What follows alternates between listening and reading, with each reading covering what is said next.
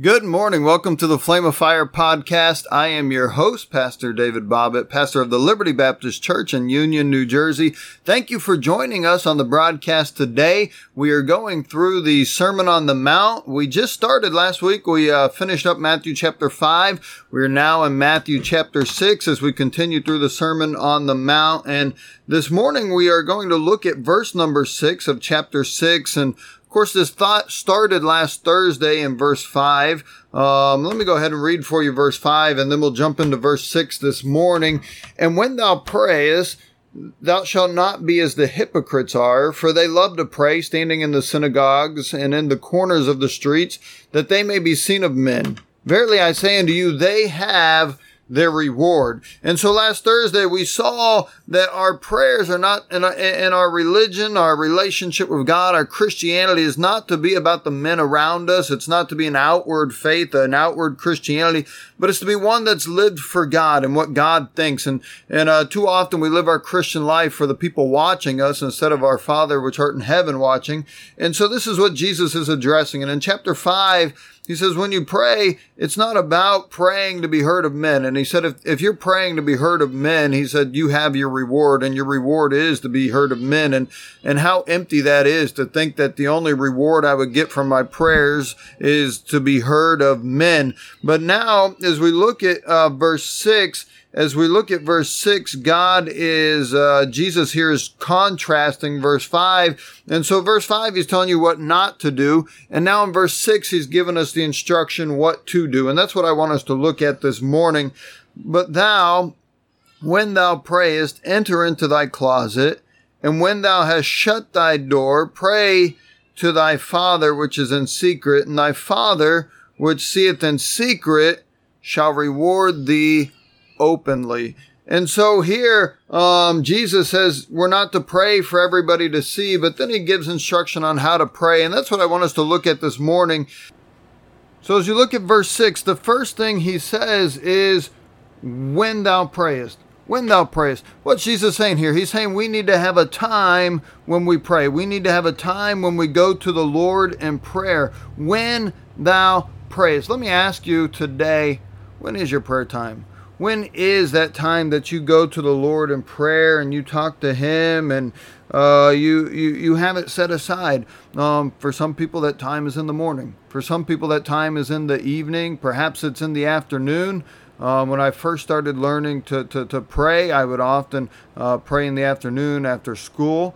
But now, of course, I've found that the best time to pray is in the morning when I start the day. And so you ought to have a time every day that's your set aside prayer time, that you can get alone with God and pray. Jesus, as he's teaching how to pray, he says, but when thou prayest. So you ought to have a time. That's very important. Now, of course, prayer, and we'll see later on that prayer is something that should happen throughout the day, all day. But if your prayer life is just a little bit here and a little bit there, it's probably not what it should be and could be. And so you need to have every day a time of consecrated prayer where you get alone with God. Let's keep reading. Verse 6, but when thou prayest, enter into thy closet. So the second thing he says is enter into thy closet. And the closet is a place. It's a place that you go to. And when we pray, we ought to have a place that we pray. A closet is something that most everybody has. Whether you live in a big house or a small house, everybody has a closet. A closet is a place that's close by. You know, it's nice to have a quiet place in the woods to pray, but sometimes that's not always accessible. Sometimes that's not always close by.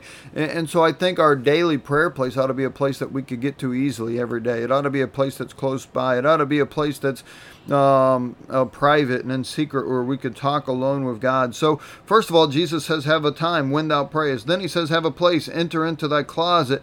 And then he says in verse 6, and when thou hast shut thy door, pray to thy Father which is in secret. When thou hast shut the door. What's he teaching here? He's saying that you need to eliminate distractions. The reason a closet, he didn't say the kitchen. He didn't say the living room. He said the closet. Why? It's a place that's quiet. It's a place that you can shut the door. It's a place where distractions are eliminated.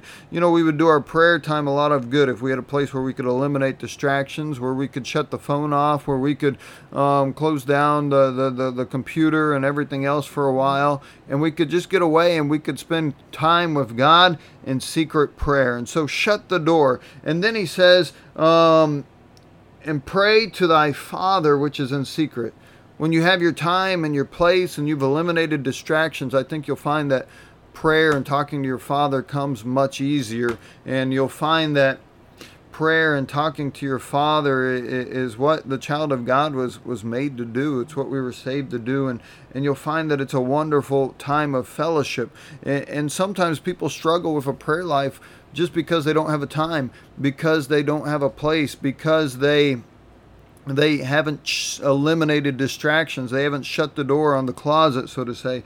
But then Jesus finishes it, and I love this because this is in contrast to verse number 5. He says, and thy Father which seeth in secret shall reward thee openly. Now remember, verse 5, they were praying to be heard of men, and that was their reward.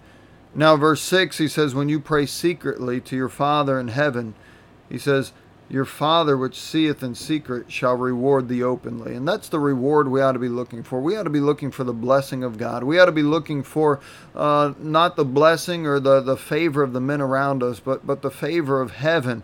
Looking for God to do something in our life. It said that George Mueller, of course, George Mueller ran orphanages and was a great missionary, and he'd provide for all these children that had no parents, and there was hundreds, perhaps even thousands of kids in his orphanages. And George Mueller would pray in all the money to care for those kids. He would pray in all the food and was known as one of the greatest men of prayer in history. And it said that George Mueller, when people would ask him about needs, he would never share needs with people. Why? Because he said he wanted God to meet the needs. And if God couldn't meet the need, then maybe it wasn't a need that he really needed. And so often he would pray to God, and God would reward him openly. And that's what our prayer life ought to be about. It ought to be about taking needs to our Heavenly Father. Sometimes people, they'll post prayer requests on social media, but it's not really for people to pray. And I'm not against posting prayer requests on social media. I've done it from time to time, but there's sometimes that we'll post on social media because we want everybody to see a need, and we're looking for men to meet our need, and we're really not looking for God to meet our need. When was the last time you prayed about something just looking for God to reward you and to hear your prayer and to answer it? That's what prayer is about. It's about time with God. It's about fellowshipping with God. It's about watching God meet our needs and living by faith and trusting Him. But thou, when thou prayest, have a time. Enter into thy closet, have a place. And when thou hast shut thy door, eliminate distractions. Pray to thy Father which is in secret.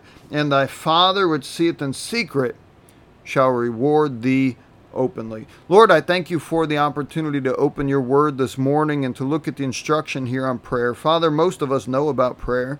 Father, I think every Christian knows they need to pray more. Lord, help us just to do it. Help us to live it. Help us, Lord, to spend the time we need with you. And Father, I pray that you would just lead and guide us through this day. I pray you be for our nation right now. Lord, we need revival. Father, I pray that you would, Lord, be with our president, give him wisdom.